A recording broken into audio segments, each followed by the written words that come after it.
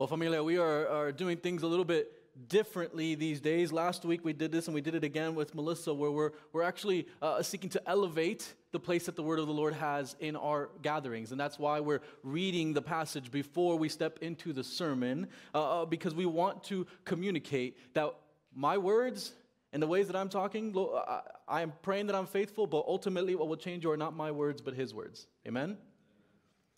The other thing I want to mention before we dive in is that this is, I mentioned it to a couple of you, this morning is my fourth sermon in 48 hours. I'm standing here by the grace of God and by His caffeinated provision. But this weekend, and part of it is that not just that you'll pray for me that I don't collapse in the middle of the sermon, but that you might celebrate me with what the Lord is doing. Not just how He's shaping His church to be generous, but what He's doing even in among our students. Because this weekend I got a chance to be with the larger Wheaton Church extended family of our Wheaton Bible Church family of the students at fall camp. And I got to preach on a series about God's presence on Emmanuel. And I want to tell you that it was beautiful to watch the Word of God. Not me being super clever and cool and relevant, because you know I'm not that. But the Word of God actually impacting and engaging and transforming lives.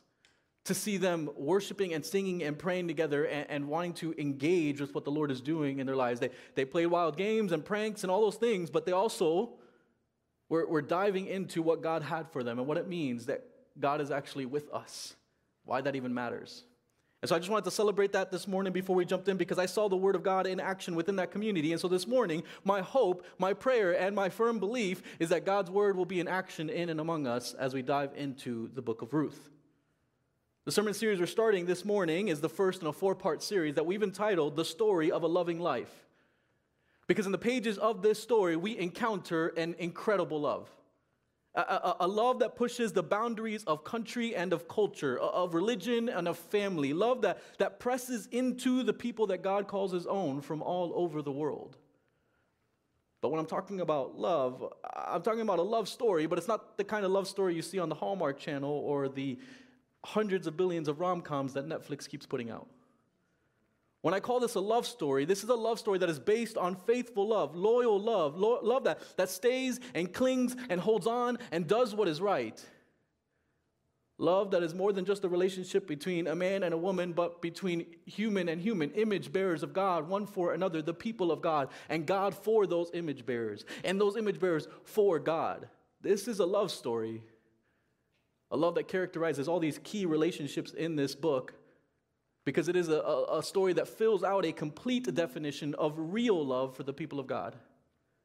Faithful love that's demonstrated right from the beginning in this first chapter. Faithful love that holds on despite disaster. And if there's one thing that you're going to be writing throughout this sermon, this is the one phrase that I want to focus on this entire time. That faithful love holds on despite disaster. Faithful love is proved when disaster hits. When that faithfulness is actually tested. When the opportunity for faithlessness arises. When the rubber hits the road and you got to put your money where your mouth is, what do you do when it feels like life punches you in the mouth and doesn't stop punching? What do you do when the brokenness of the world goes from some abstract theological idea to the very real threat of death and loss and pain? What happens in your head, in your heart, in your family when suffering hits? When no matter how hard you try, you can't get pregnant. When you pray for your loved one, your sick loved one, and they die anyways. What happens to your faith when your options start to run out and it feels like as you're trying to take care of your aging parents, it just keeps cracking your confidence and your courage? What happens when grief meets bitterness and faith and love feel like some distant echoes of another life? This morning we step into a story that gives a complicated and long answer to all of those questions. A story that does not shy away from describing the complexities of life in a broken world. The reality of being part of the people of God and still experiencing difficulty and suffering. The story of Ruth is a story that speaks indirectly about God's work in the world. And when I say that, I mean that rather than talking about it outright, the story of Ruth shows God's work in the world. This story is much more show than tell. And what it shows us is a faithful love that holds on despite disaster. And it does that by painting three pictures for us. And so here are the three pictures that are going to guide our time in this chapter this morning. The first picture that I think the story paints for us is the picture of a story of a family of faith. And it's mainly painted in the first 5 verses of our chapter. But it moves from those 5 verses into the rest of the story. And the second picture that the story paints for us is of Naomi, where we actually see the wrestle of faith in bitterness. In order to experience the whole picture that this chapter paints, what I'm going to do is I'm actually going to go through the whole story looking at Naomi, and then we're going to go right back and go through the whole story and look at Ruth.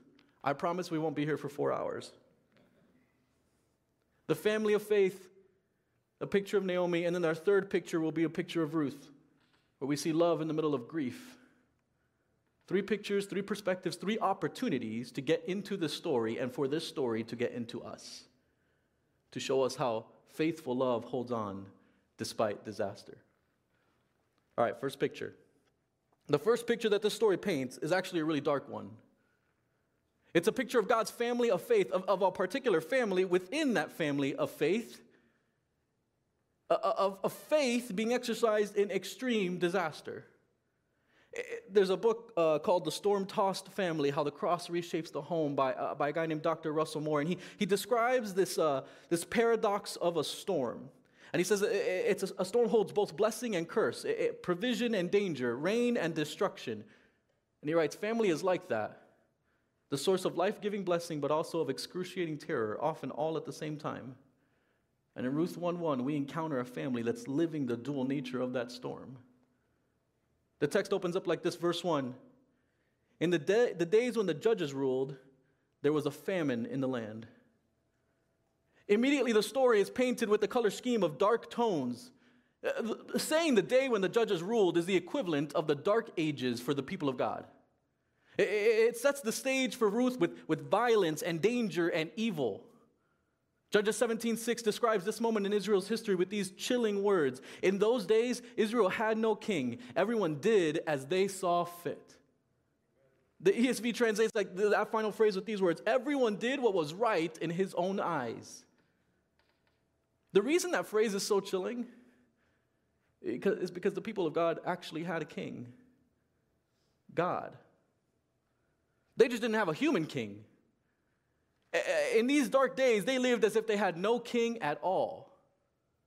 As if God was not the king who had saved them from the slavery of Egypt, who had brought them into the land that he had promised them. In the days when judges ruled, God's people lived like they had no king, and they received the punishment that God promised them when they disobeyed. Back in Leviticus and in Numbers and in Deuteronomy over and over again, when you disobey, here's what will happen.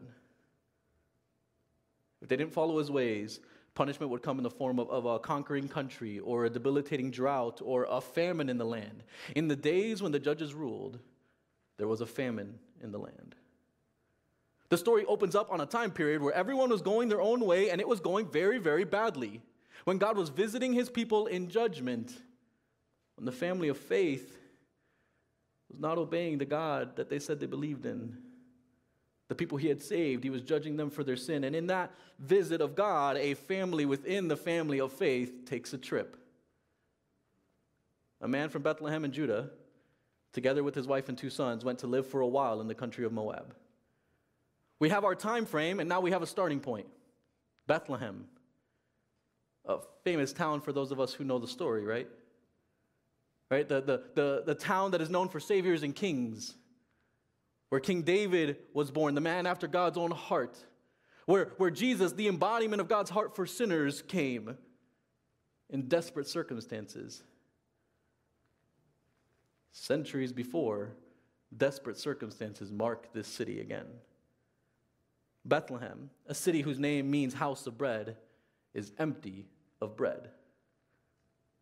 And God in his sovereignty, because God is over all things, sends this man and his family from home to cross into the border of enemy territory. We don't know why he went. Is this an act of faith, an act of faithlessness? There are multiple people in Scripture Abraham being one of them, that left the promised land for a famine, and God in his sovereignty did something. So we read this story, and this man goes into what we call enemy territory. Why do I say that? Because he's going to the land of Moab. The way the story goes, the Moabites are cousins of Israel. But they're not just cousins. The story actually starts with the fact that they are children of incest between Abraham's nephew Lot and his daughters as they escape Sodom and Gomorrah. The origins of Moab are as horrific as their treatment of Israel, as well as Israel's treatment of them. This isn't a good situation. A famine infects the land of promise, and this man and his family leave the promise to go to enemy territory. The man's name was Elimelech. His wife's name was Naomi, and the names of his two sons were Mahlon and Chilion. They were Ephrathites from Bethlehem, Judah, and they went to Moab and lived there. You see, the story is not done setting the scene for us in this first picture, because now we get names. The man's name, Elimelech, is a name that means God is king, a reflection of God's sovereignty even in a situation as disastrous as a famine. His wife's name, Naomi, means pleasant, and his sons' names, Mahlon and Chilion, mean sick and frail. In other words, God is king is taking pleasant from the house of bread, which is now empty of bread, to enemy territory with their two children, sick and frail. What could go wrong?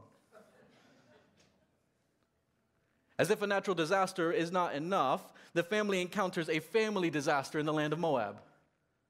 Now Elimelech, Naomi's husband, died, and she was left with her two sons. The patriarch dies. The one who in this culture provided for the family, secured the family, is now lying in a grave in the fields of their enemies. And if you're slow when you're reading the story, you're like, okay, but all is not lost. She's left with her two sons. The sons can carry the family name. They'll provide safety, security for their family, except these two sons married Moabite women, one named Orpah and the other Ruth. Not a sin, but certainly not wise, since these women serve other gods. And God was explicit about his people not marrying people of other gods and opening themselves up to the temptation of following after false gods. But not a sin. And the text continues, after they had lived there about 10 years, both Mahlon and Chilion also died. And Naomi was left without her two sons and her husband. Times are hard when the judges ruled. Times get harder when famine hits. Times in Moab, though full of food, are empty of God's promises. The family of faith is now emptied of a father, of two sons, and also of three husbands. Naomi has gone from a bad situation to an impossible situation. What does faithful love look like when life won't stop kicking you when you're down? How does love stay faithful to God when it feels like suffering is much more like compound interest rather than one cash payment? How do you still believe when the unbelievable happens? It doesn't look like smiling faces and pretending like everything's okay. It doesn't look like absolute despair either. Faithful love is the kind of love that God's people are characterized by and must become practiced in. It's love that must hold on despite disaster. Love that feels what it feels it to the core of our souls, all the way into our bones, that cries and gasps for words and grieves the unthinkable, and yet all that time holds on to hope. Holds on to the God whose heart kind of looks foggy to us when his hand feels angry towards us. Love that believes in the worst moments what it learned in the best moments. That God is good. That God is faithful. That God will never sin against you. There's a book by a Jackie Hill Perry that talks about this in the tagline, and her book is called Holier Than Thou, and her tagline writes this. It says, if God is holy, then he can't sin. If God can't sin, then he can't sin against you. If he can't sin against you, shouldn't that make him the most trustworthy being that there is?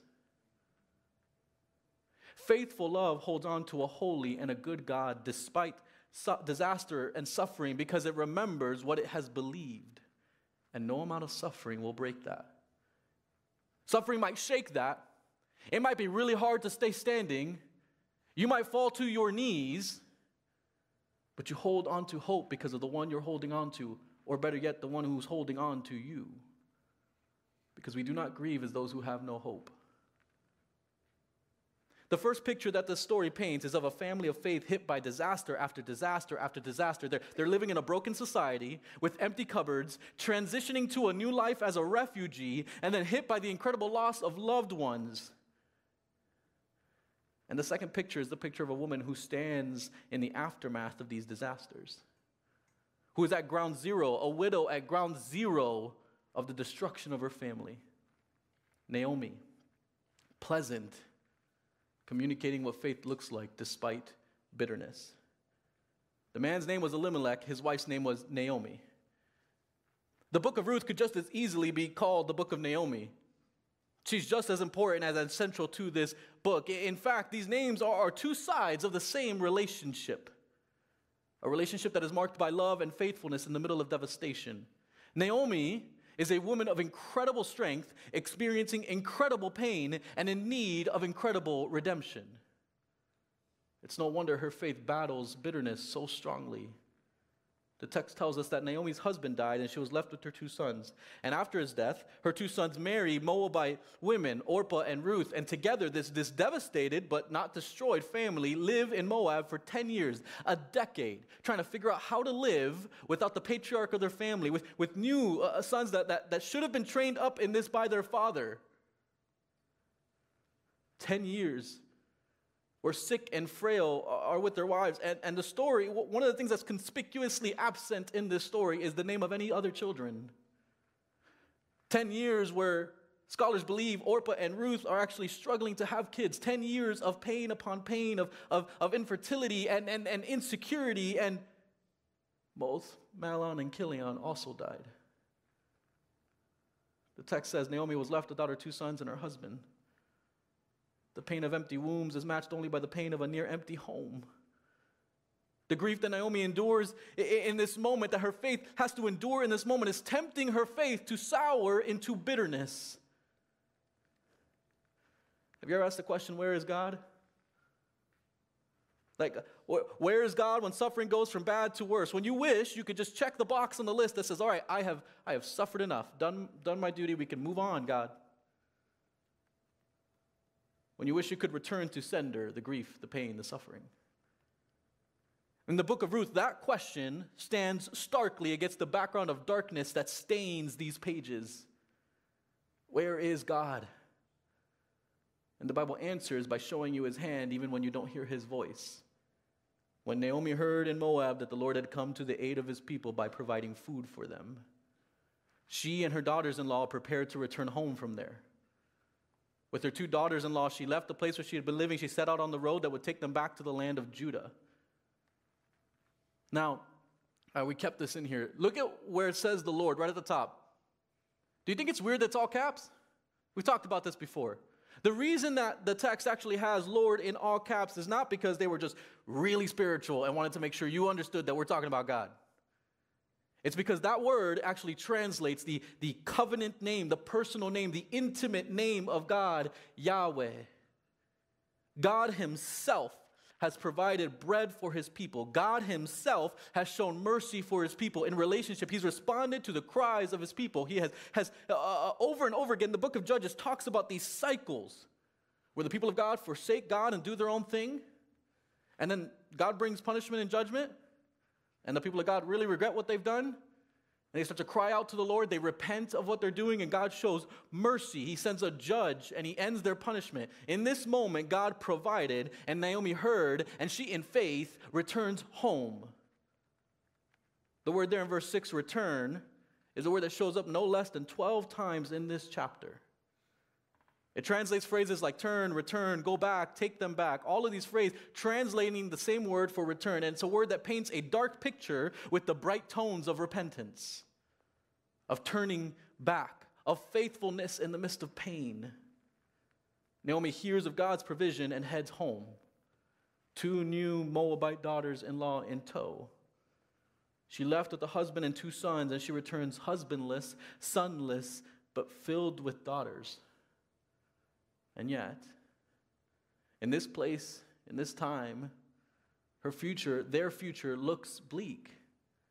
Three women, one that's way past childbearing age, so she can't provide someone that, a son that would necessarily, I guess, in the culture, provide for this family.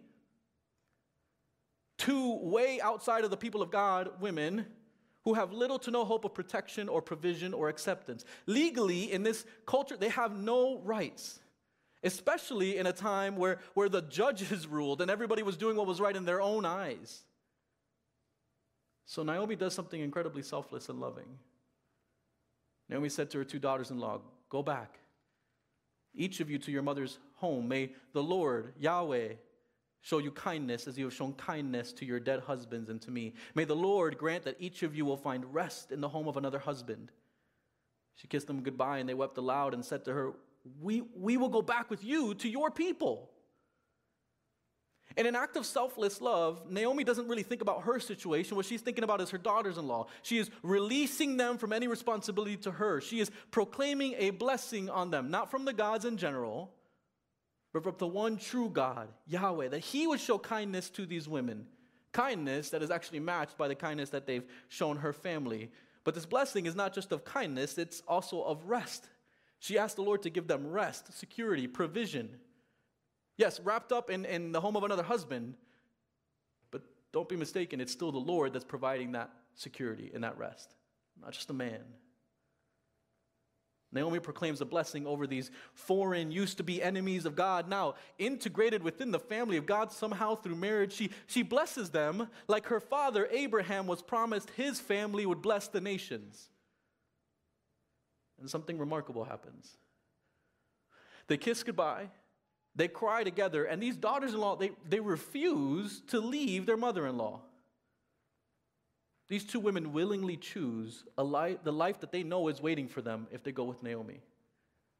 A life of pain and suffering as a widow. There is bread, but there is no breadwinner in this culture.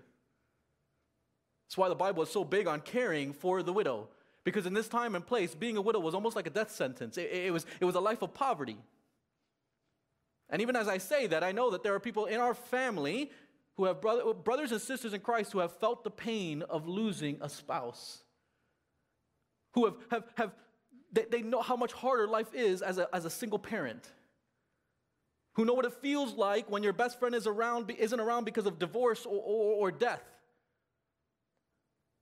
My prayer in this story is that you would feel seen. Seen by God and his people. Like Naomi in this moment is seen by God and his people. Psalm 68:5 says this. It describes God as a father to the fatherless and a defender of widows. The story of Ruth is incredible proof of how God does that. But I'm getting ahead of myself. We've got more chapters to preach. Naomi's daughter-in-laws, they refuse to leave, but Naomi's persistent, like mother-in-laws tend to be. Sorry. Verse 11, Naomi said, "Return home, my daughters."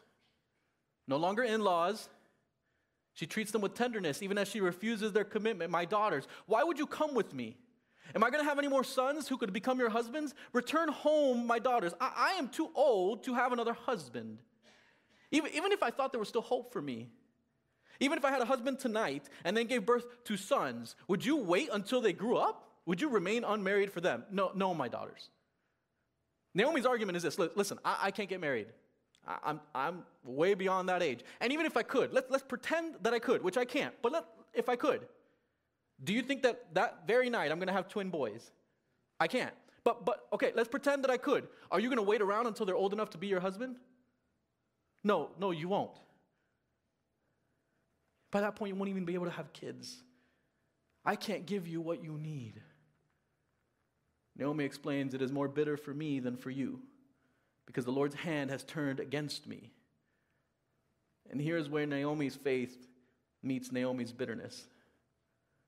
She blessed them in the name of the one true God just a few sentences earlier, but now she's explaining what's driving her love for them. She's hopeless. She thinks they have no chance with her. The one true God who she can bless and say, "It can bless you with husbands," has taken her husbands and her sons. In her words, the Lord's hand has turned against her. She doesn't want to drag them down with her. She does not want her bitterness to become their bitterness. And here's our first glimpse into what's happening in Naomi's heart. I said earlier, this is a complicated story that answers these questions in long and complicated answers, because these are short but very complicated questions that we have when we're suffering. We'll see that her bitterness doesn't actually transfer to her daughters, but we'll get that in the next profile. What I want to do is actually jump ahead to the next glimpse into what's happening in her heart. So verses 19 through 21, the two women, meaning Ruth and Naomi, went on until they came to Bethlehem.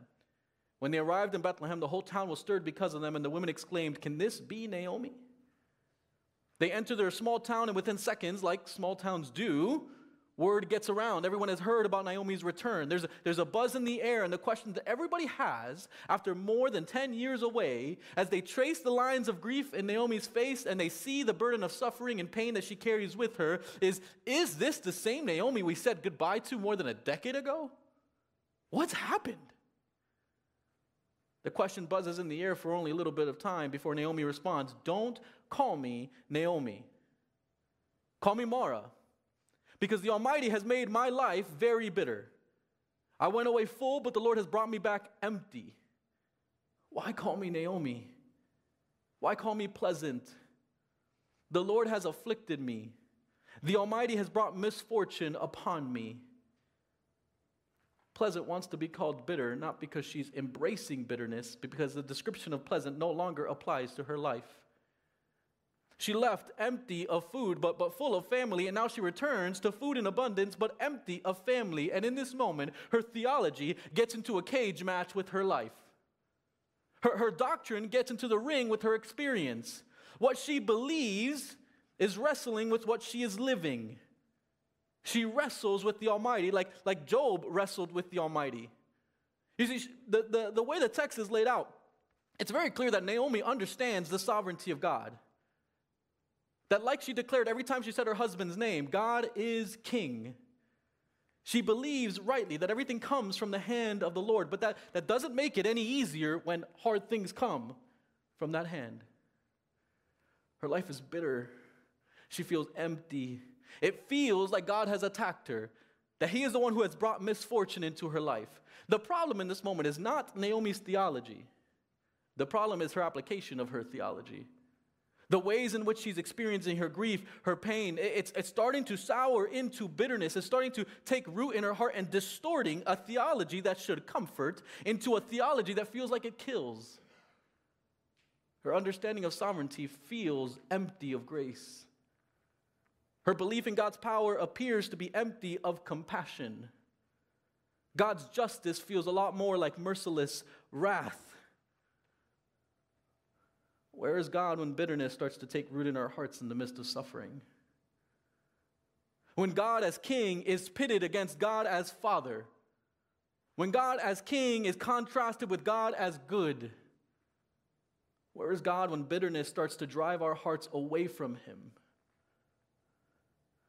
Listen, I don't know how you're tempted to bitterness this morning or in suffering. I know that in my moments of suffering and temptation to bitterness, that temptation is strongest when my hope is weakest.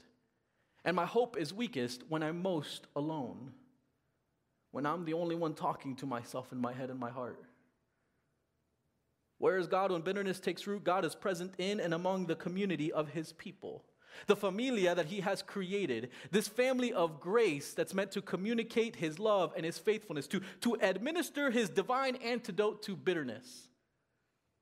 Why can I say that? Because the rest of the story of Ruth is all about how God's community rescues Naomi and how Naomi participates in that grace.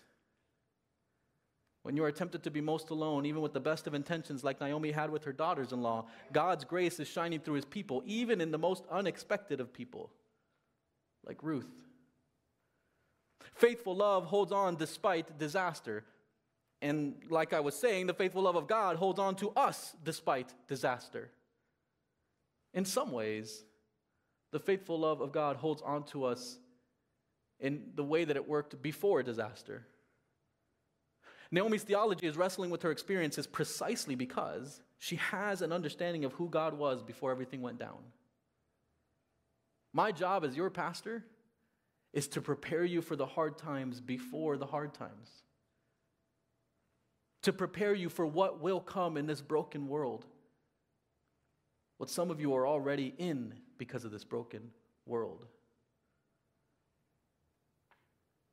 Just because you're a Christian doesn't mean you're not going to have hard times. You will. Just because you're a Christian does not mean that you won't struggle in those hard times, because you will.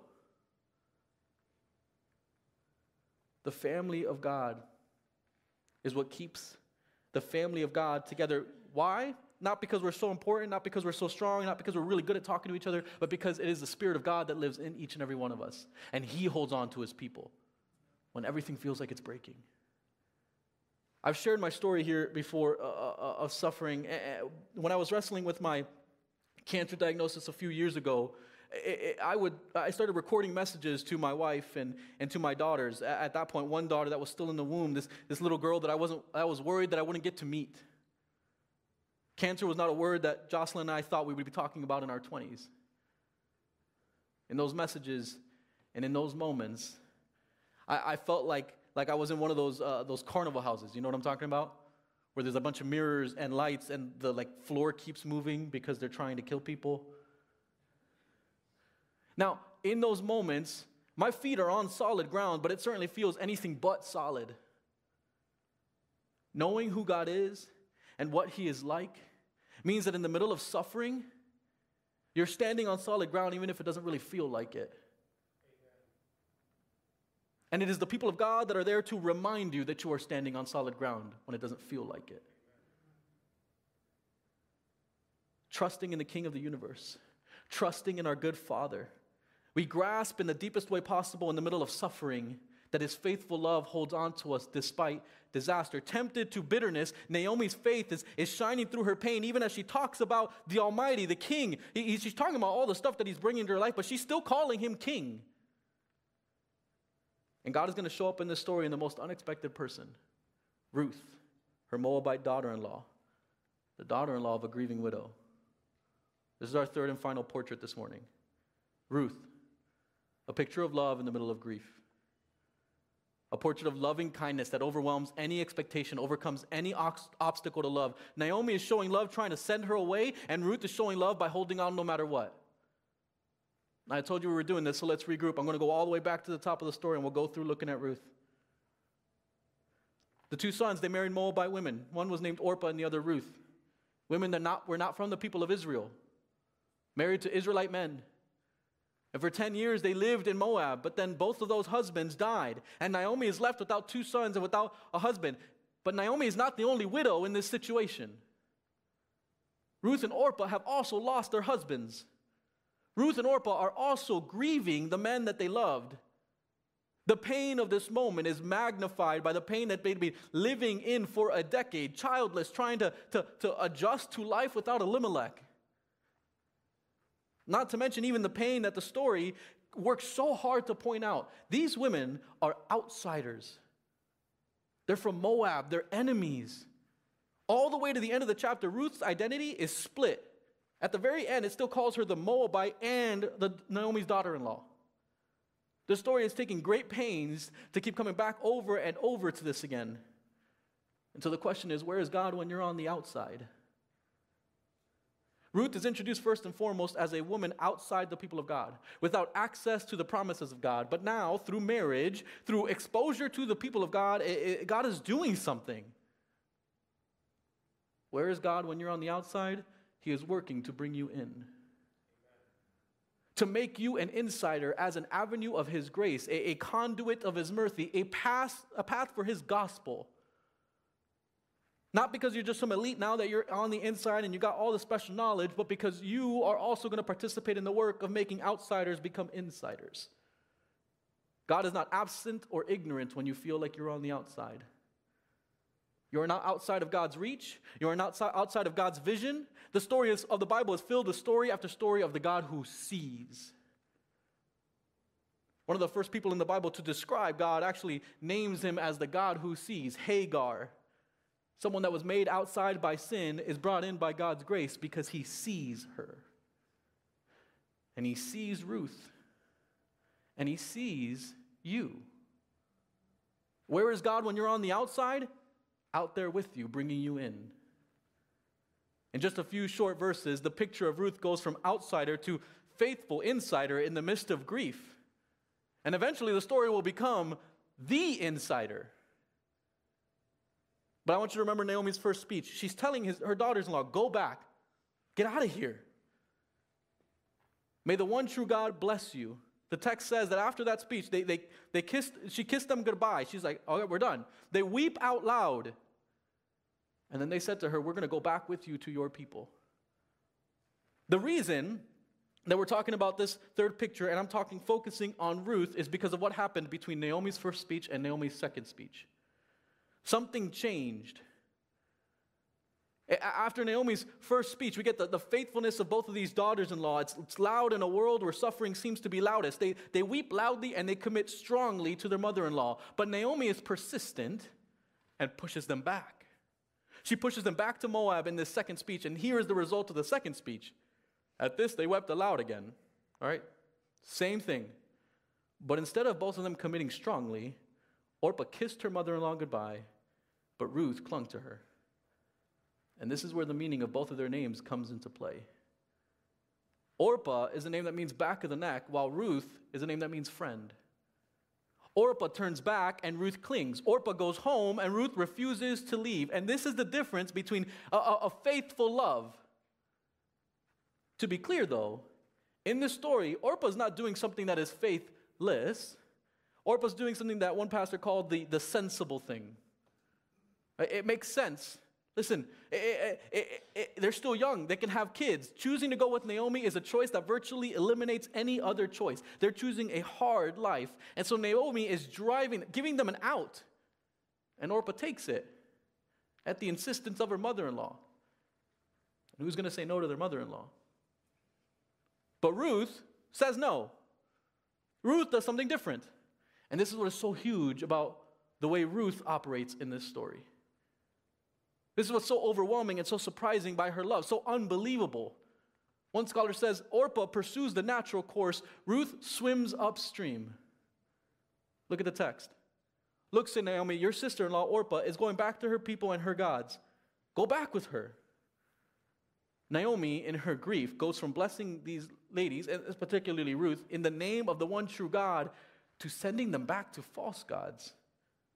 There's something off about this. But Ruth is going to have none of it. Ruth replied, do not urge me to leave you or to turn back from you. Stop telling me to go. Where you go, I will go. Where you stay, I will stay. Your people, my people. Your God, my God. Where you die, I will die, and there I will be buried. May the Lord, all caps Yahweh, deal with me ever so severely, if even death separates you and me. Do you understand what Ruth is saying in this moment?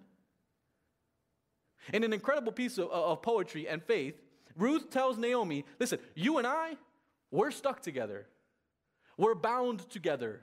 I am devoted to you. I am committed to you. My love for you means that I will hold on to you no matter where you go, where you live, who your people are, who your God is.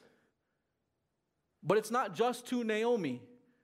I am all in with you, Naomi, but there's something different about your God in this moment. I'm not going back to my gods.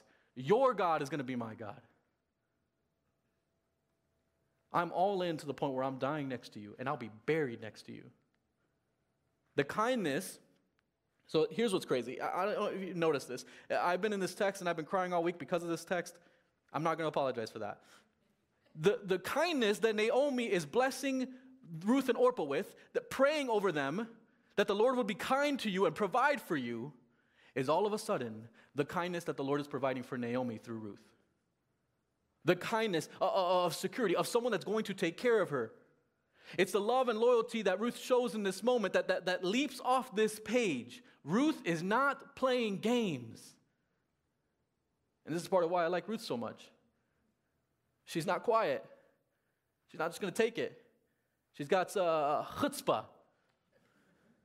She's strong, and she speaks to her mother-in-law with the boldness and confidence that only love brings. And on the way to Bethlehem, she shows that she's also somehow on the way to faith in the one true God. Your God will be my God.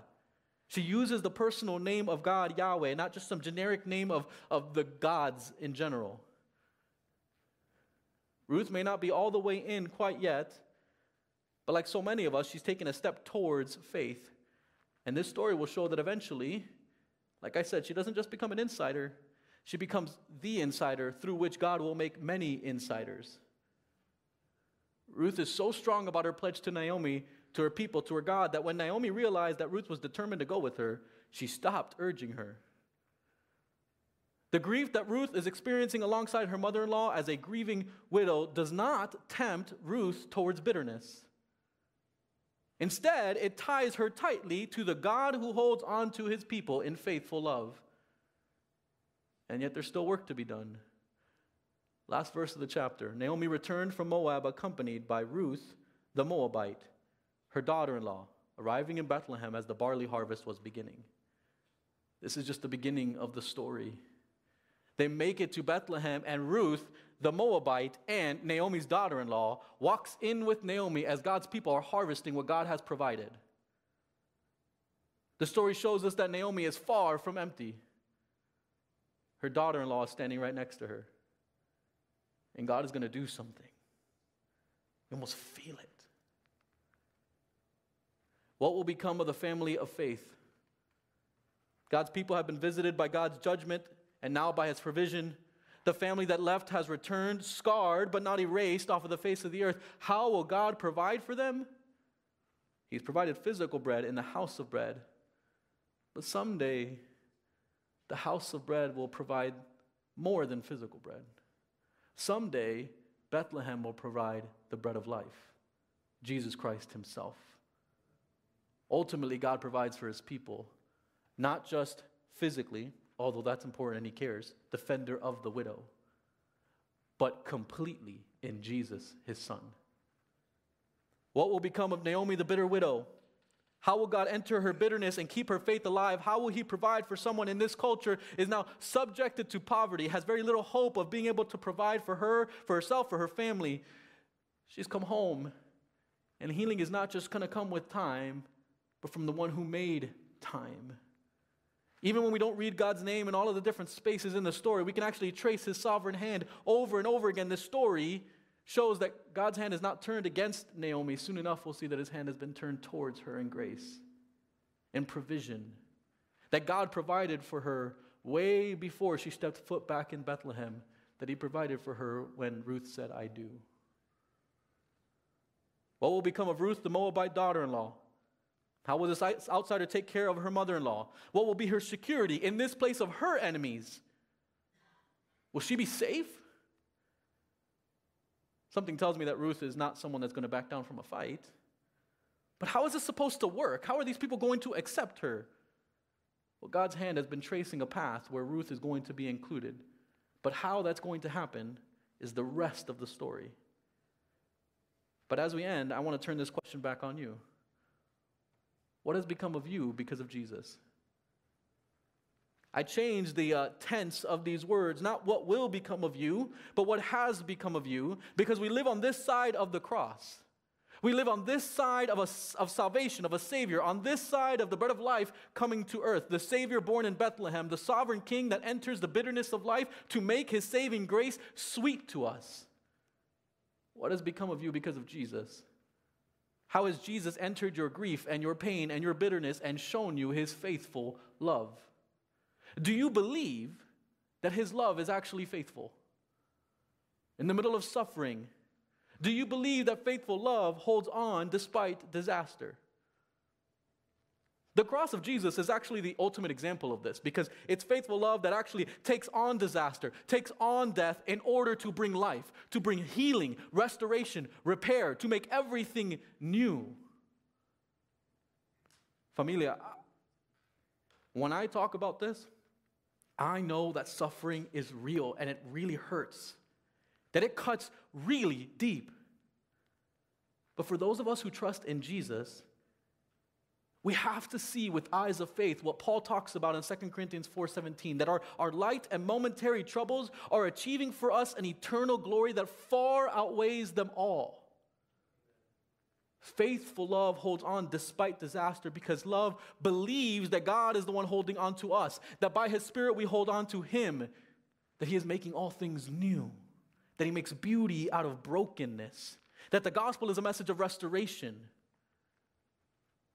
This morning, if you're here and you're listening to all this hope talk and you're not a Christian, my prayer is that all of this actually makes you hungry and thirsty for that hope, for hope found within the people of God, like Ruth found hope within the people of God, like Naomi found hope within the people of God. But if you're a Christian, my prayer is that you would remember that. I'm not trying to teach you anything new. I'm trying to get you to remember what God has done for you. Remember what the gospel has done for you. That is what holds on to you in the midst of brokenness and suffering. That is faithful love played out over and over again in the message of the gospel, that you are worth enduring torture, being nailed to a cross for. That you are worth coming to earth and experiencing life. Jesus took on, the Son of God took on human flesh. That wasn't a walk in the park. Like, we know life is hard. But we didn't have a choice. We were just born. God had a choice. He entered into life. We messed everything up because we wanted to be like God. Adam and Eve, they saw that the fruit was good to eat, that it would make them like God, and their eyes were opened. We tried to become like God, and it didn't work. We couldn't bear the weight. In order to fix it, God became like us to redeem what we broke. And when everything else around you is breaking, my prayer is that you would remember the gospel that demonstrates His faithful love is holding on to you, even when you can't see what's going on, even when things feel foggy and broken, that you would trust His promises fulfilled in Jesus Christ. Would you pray with me? God, we pray out of our brokenness and out of hope this morning, trusting that you are a God who fixes the broken, who restores what was lost, who takes care of His people. Lord, even when suffering hits and life gets hard and we can't imagine how any of this makes sense, I pray, Lord, that you would remind us that you are the one who makes sense. That even when everything feels broken, that even when we ask why, that there might not be answers as to why, but we can know that you are good. And then in the gospel, you have proven your goodness to us, your faithfulness to us, that you loved us so much that you died for us, that you came back to life for us. Help us to trust you, even when it's the hardest thing we do. We trust you to work by your Spirit in our hearts this morning. It's in your Son's name that we pray.